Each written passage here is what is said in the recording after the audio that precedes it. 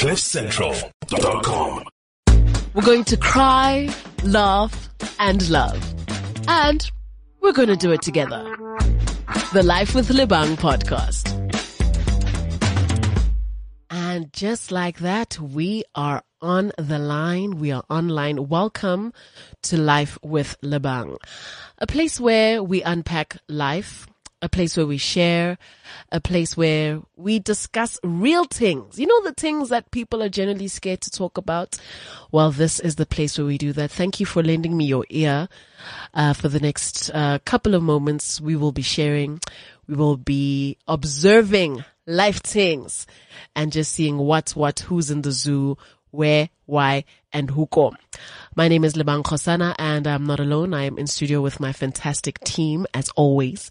And we are just going to do great things. So I'm quite excited today. There's a couple of things on my mind that I just want to share and let out. You know that saying that if there's something inside of you, just let it out? Well, I'm going to let it out. And this is my public disclaimer to every single person that knows me personally and is still going to know me. Hip hop is not dead. I repeat, hip hop is not dead. Specifically SA hip hop. Just because Amapiano is doing the things and everybody's enjoying it and loving it does not mean that hip hop is dead. SA hip hop is not dead. We're just, coming out of a coma. That's all. Give us a chance. So that's my piece. And I'm excited to introduce you to some of the artists that are proving why SA hip hop is still going strong. We may not be in the limelight, but we still very much exist. I actually got a DM from somebody on my way to work this morning, and he said, "Hey, I've actually got an Amapiano track that I'm recording. Do you want to jump on?" And I was like, "Excuse me? Please respect me." I was like, number one, what am I going to do? Am I going to rap on a Amapiano song? Am I going to sing? Do you want me to dance? I was just completely uninterested. But shout out to him, for doing his thing. I've always worn hip hop on my sleeve, and nothing about that is going to change. Another thing that I've always worn on my sleeve is my love for my children. I miss my kids almost every single day, although I live with them, obviously, but when I separate from them, I miss them a lot. And I've particularly been struggling with something. My 7-year-old boy has been going through the motions, I think, because I keep getting a phone call from his school.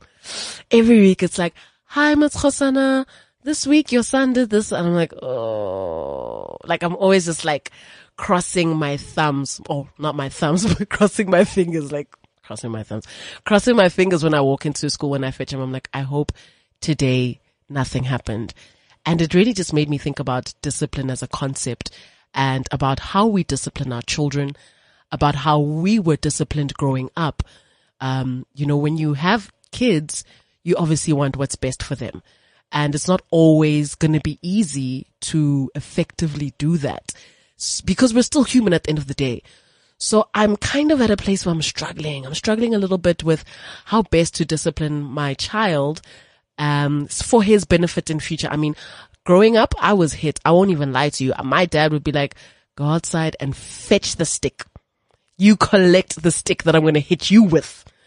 And I was like, damn, but that's how it worked, I guess, because I turned out okay. If not, my mom would be like, "Oh, there's a range of belts. You can pick the one that you like, and then you know what time it is." So initially I thought, okay, cool. This is a form of discipline, because it kind of worked with me. I mean, I don't remember much of it. Not that I've got any trauma or anything, but there were parts of it that I can definitely say this was effective. It definitely worked. But I don't know if I can really bring myself to hitting my child in the sense of like, you've upset me and now I'm going to smack you to try and inflict some sort of pain so you can snap. I don't know. So I'm trying different methods. I'm trying different things. I implemented something called a reward chart, which has been cool, so for every bad thing that he does, he doesn't get a star. If he does something good, he gets a star. And after maybe 10 stars, then he'll get an actual reward. And it didn't last long.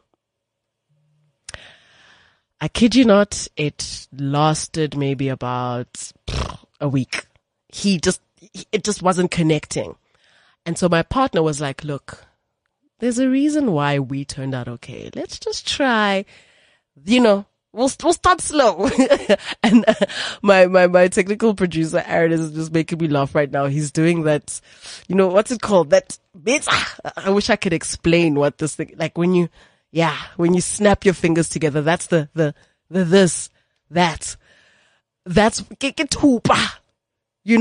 the beating that most of us, went through growing up. So we tried that, and it started slowly, just, push him over on the bottom, twa a little bit. And like most things, it didn't work. Like, so I'm caught in between, somewhat of a rock and a hard place. And obviously because of the world that we live in, we like to, we want to get advice from other people who came before us. I mean, I asked my mom, help me out here. How can I best discipline my son? And she was just like, try timeout. I was like, good idea. And I tried timeout, and you can guess that it obviously did not work.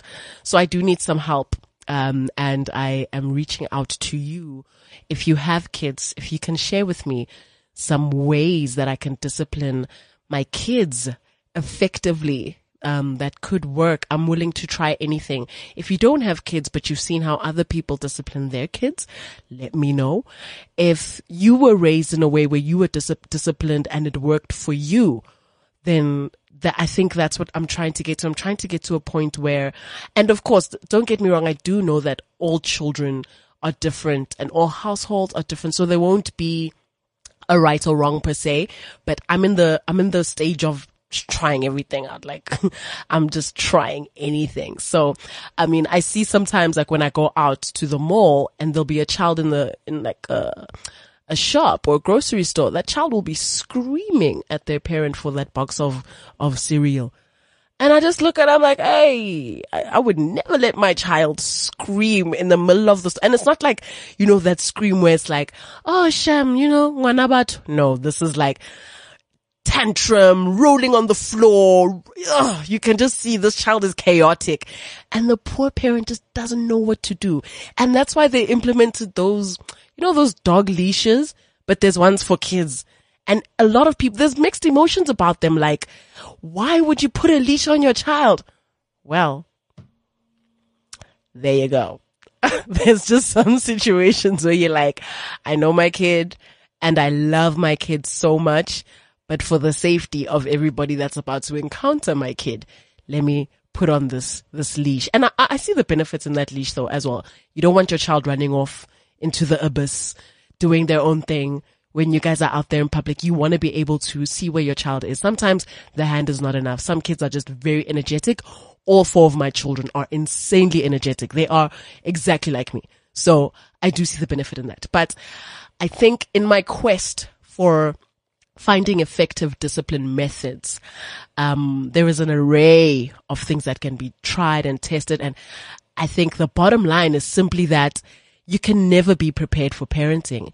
You can never be so ready. There is no such thing as being 100% ready to embark on this journey of being a new parent. You will constantly be faced with, difficulties, challenges. You yourself will be tested constantly. As a human being, you may think that, oh no, when I become a parent, I know exactly what I'm going to do. I know exactly how I'm going to act. And we say this because we want to believe that about ourselves until you become a parent and your life is just flipped on its head. And so I want to read a quote from Marissa de los Santos. Oh, listen to that name. She sounds so hectic.